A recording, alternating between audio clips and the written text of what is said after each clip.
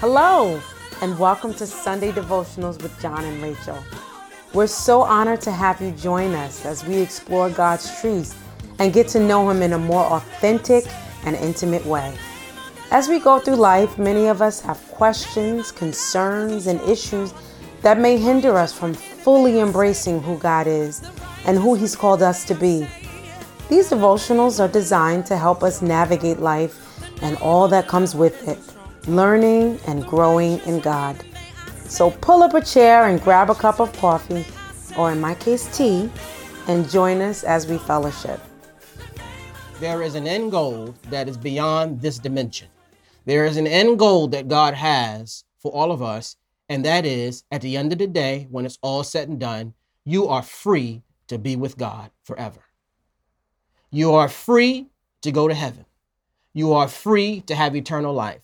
There is a greater goal besides us living free from sin and being free to serve others and us being free to approach the throne of God and us being free to be unencumbered by our past. The ultimate goal is the salvation of our souls. The ultimate goal is us, at the end of the day, seeing God. Amen. And not just seeing God here, but seeing God in heaven. Romans 6:17. This is where we're going to be for this particular devotional today. Okay, Romans 6:17, and I'll just stop and tell you when you tell me to. But thanks be to God that though you used to be slaves to sin, you have come to obey from your heart the pattern of teaching that has now claimed your allegiance. You have been set free from sin and have become slaves to righteousness. I am using an example from everyday life because of your human limitations.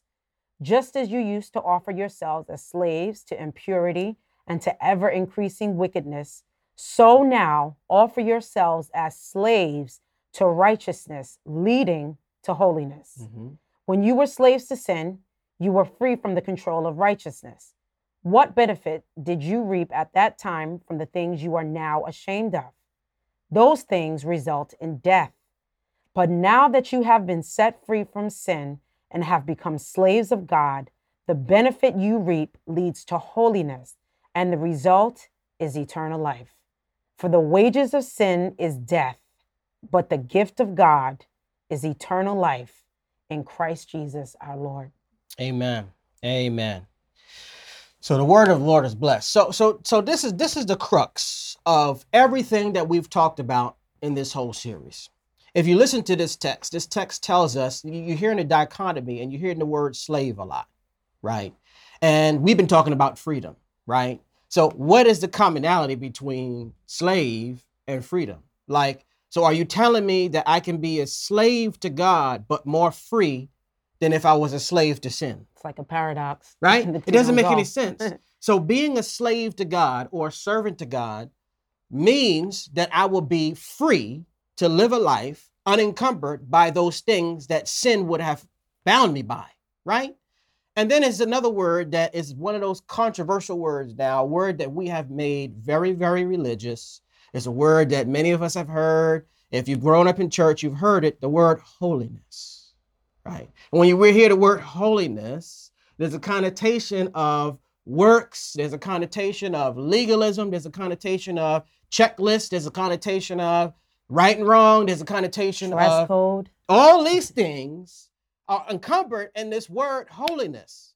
But this verse is telling us something very powerful about holiness, being a slave to God versus being a slave to sin, right? And if we look at holiness, the Bible is telling us, first of all, let's go back, right?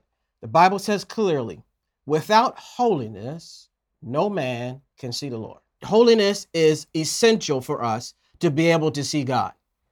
God is holy. So in order for us to be in His presence, there's a holiness that is necessary.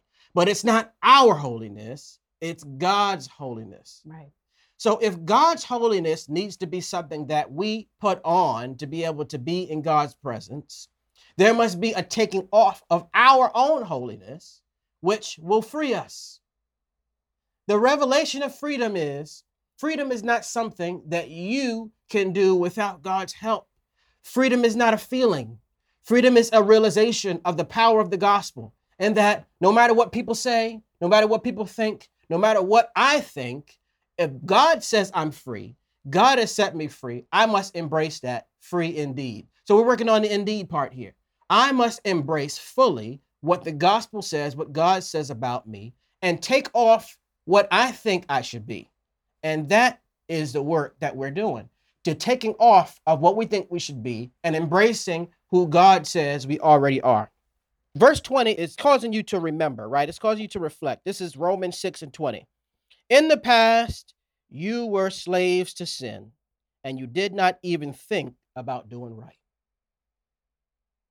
Think about this, right?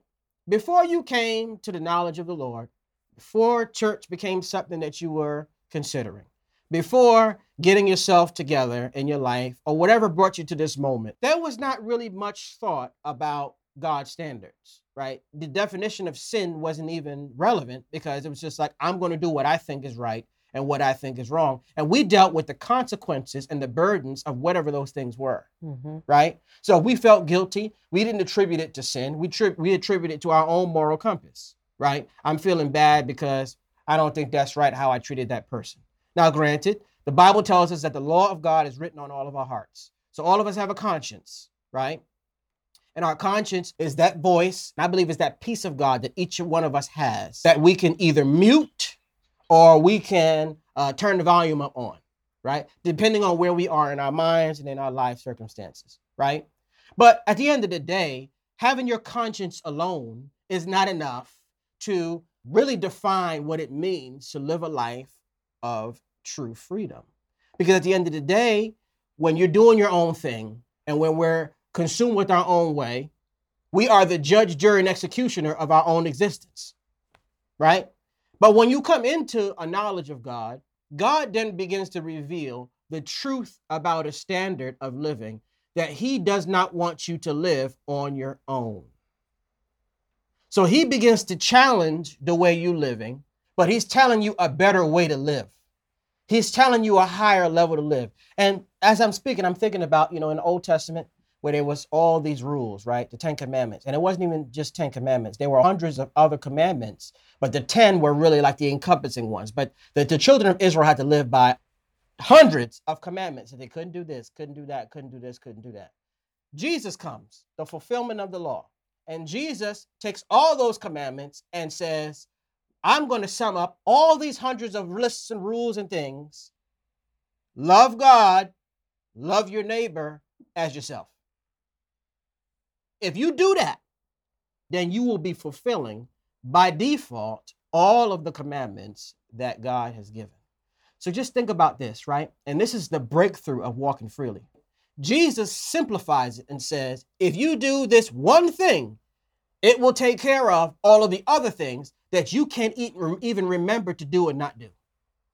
Yeah, I think it's human nature to sort of define that, though, because it can be a bit ambiguous when you don't have like a clear definition. Yeah. But I think, like you're saying, when you follow those two commandments, you're subsequently creating it's not when you say checklist, the checklist isn't coming from you, but rather from scripture and from the standards that God has set in place through various scriptures. So I kind of wanted to not necessarily clarify, but just make sure we reiterate that it's not like we're saying, oh, those two commandments, and then you don't have to worry about anything else and act how you want to act. Do what you want to do. Because when you do those two commandments, what God is saying is or what the scripture is saying, don't put stock and your confidence and focus in what the written letter of the law says, but rather the spirit of it and what goes behind it. Because when you are following after the two commandments that Jesus said, all of those things subsequently follow suit, because that's what, if you're loving your neighbor, then you wouldn't lust after your neighbor's wife, or you wouldn't go steal something that doesn't belong to you. So all of those things kind of fall in line. So I just... No, that's absolutely right. That's absolutely right. And I hope that people are not saying, oh, well, we don't got to listen to the Old Testament. We got to listen to anything. It's an all-encompassing thing, right? So what Jesus did when he gave us this quote unquote golden rule, he called us to a higher level of living. He called us to a deeper level of commitment to the heart of what God is saying beyond the words. Mm. So it's the spirit, like you said, it's the spirit. The letter kills. The Bible said letter kills, right, but the spirit gives life. Meaning that focusing on the written letters and all this other stuff gets you into a mentality that can lead to you doing it in your own righteousness. Right. Because it's based on your own interpretation of the letter. But if you get the heart of what God is saying, the spirit of what he is saying, the spirit of love, of loving God, loving your neighbor as yourself, in that love, and not our love, but God's love, in that love, that is the all-encompassing thing that will cause us to then freely be able to walk into being obedient in certain areas that otherwise we wouldn't be focused on, right? So verse 20 is calling us to the fact that, first of all, don't forget the gravity of the life that you've come out of. And I think it's very important right here as we move out of this series of walking freely, that at the heart of it is very important for us to never forget where we came from. Like, even as we opened up, it's so easy to like take God for granted because he's so consistent. He's so faithful that you don't even notice it, right? It's just like, oh, I'm just gonna wake up today. I'm just gonna be all right, you know. And in some ways, thank God for this pandemic because it causes us to be more aware of the fact that tomorrow's not promised. Right. The fact that if it's not was not for God's grace and mercy, I don't even know where I would be. The crazy thing is, it's always been that way. Like that truth has always been a reality, but it's so easy for us to get into our own sense of security and our own world that we not only are encumbered by life, but we're also burdened by our inability to take care of ourselves fully. And I said this before, this pandemic and this whole thing, are we shutting down? Are we not? Are we open? Are we not? Are we vaccinated? Are we not? And all this is really getting us to think, if you're not careful, it gets you into a mindset of perpetual anxiety and of having to take care of yourself. And when God says, trust me, God says, wait on me. God says, I'm protecting you. God says, I'm keeping you. He was always doing that. Without the measures that we need to take to make ourselves feel better, there was always a level of freedom that God had for us in peaceful mindsets, in a posture of enduring peace.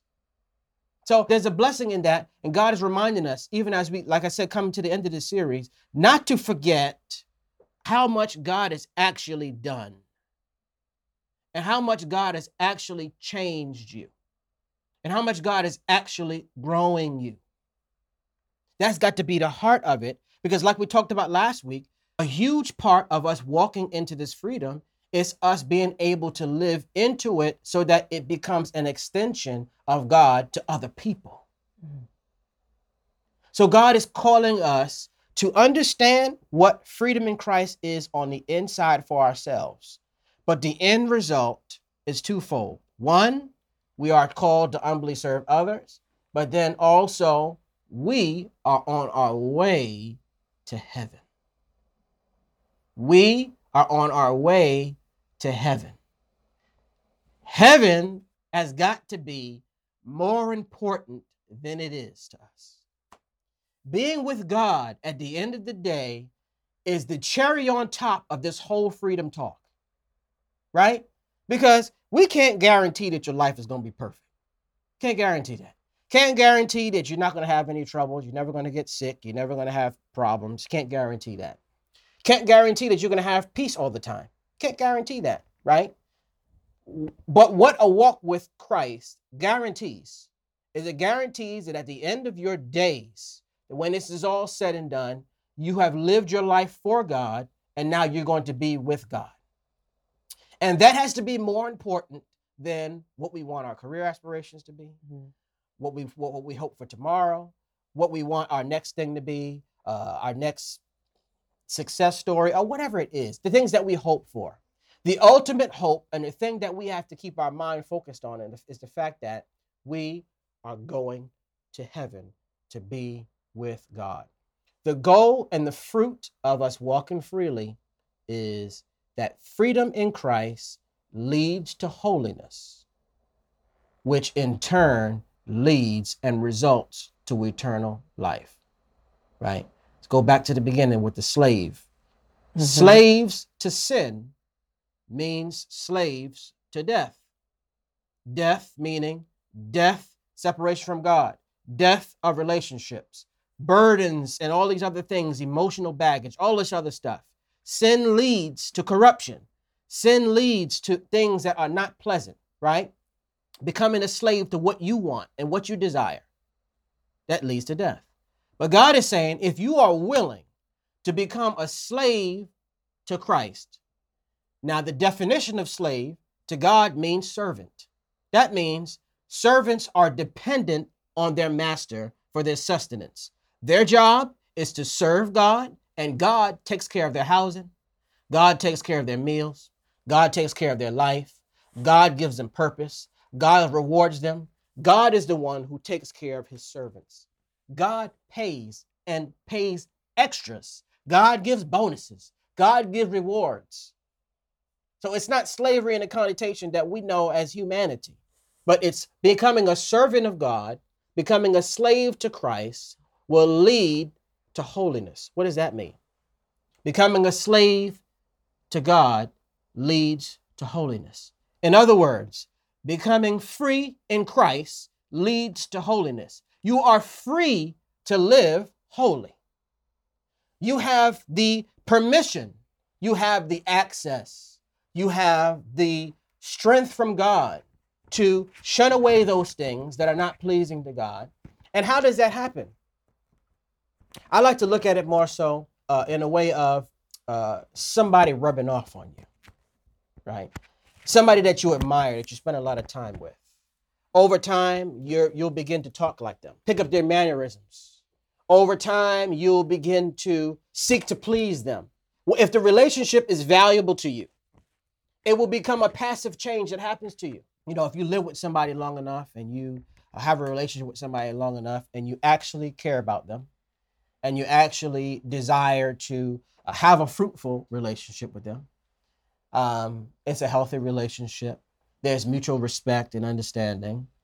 The need for verbal communication becomes less pressing. There's almost like an osmosis that happens. There's a passive intertwining and a growing together that happens. Yes, that's the word I was looking for. Fusion. There's a natural fusion that begins to happen where now your lifestyles become more compatible because your wills become more agreeable, because your goals become more aligned. And it should, we hope, feel less ball and chainish and more congruent. It should feel more interconnected. So holiness is more so a walking with God and an allowing God's will, God's ways to fuse with you. And they become more important than what you want to do. Holiness, pleasing God, desiring to walk according to God's ways. Why? Because you respect God. Because you love God. Because you value God as God. Like God is not just an accompaniment to your life. God is not just somebody that you tagging along with on Sundays or just hanging out. God is a priority and the priority of your life. You will begin to walk in his ways. And walking in God's ways will result in eternal life. Amen. See? So it's like God's trying to free us from all the work that we think we got to do to make this thing happen. He's trying to free you from trying to do all this stuff in your own strength. He's trying to free you so that you can be generous. He's trying to free you so that you can communicate with him and pray and understand the value of what you have and being able to communicate with the creator of the universe. He wants to free you from the fact that he knows that you're sinful. He knows that you're weak. He knows that you're frail. He made us all out of dirt. He understands our frame. He wants us to admit that. Admit that you're frail. Admit that you're weak. Admit that you're dirt. And God will take that dirt and bless the world from it. God wants to be involved in every area of your life, but he wants us to first acknowledge who we are and how much we actually need him. And in our need for him, there's freedom.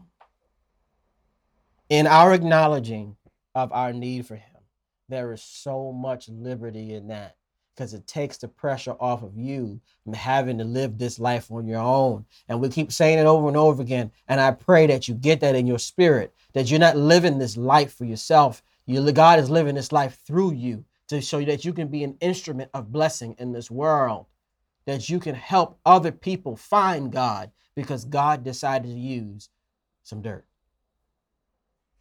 And living a life like this, a life that is surrendered to God in all the areas that we talked about. Surrendered to God in your weakness. Surrendered to God in your frailty. Surrendered to God in everything that he's blessed you with. Surrendered and available to God in your capacity to be generous. Surrendered to God in your outlook on life, in your understanding of yourself, in your willingness to put yourself down. The Bible says that this leads to holiness, which the end result leads to eternal life. When you look in the Gospels, Jesus talked about heaven quite a bit. Jesus said, I'm going to prepare a place for you, that where I am, you will also be. The end result is Jesus wants us to be with him. Right. That's the goal, right? And the beautiful thing about this goal is it's beyond the pandemic. It's beyond the fact that everything ain't working out for you.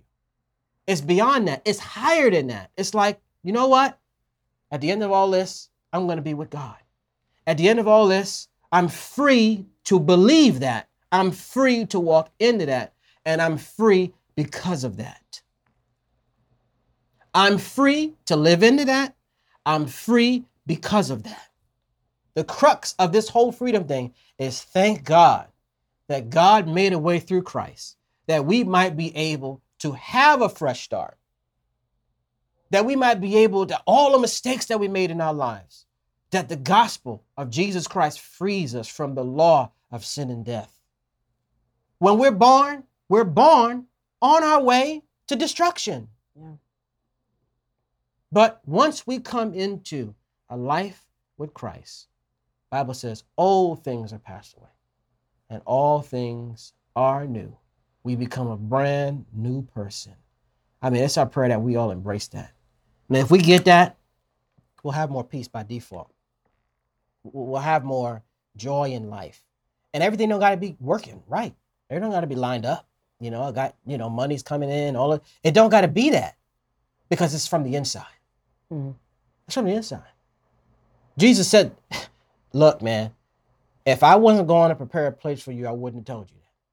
All of this is so that at the end of the day, you can be with me and we can be together forever.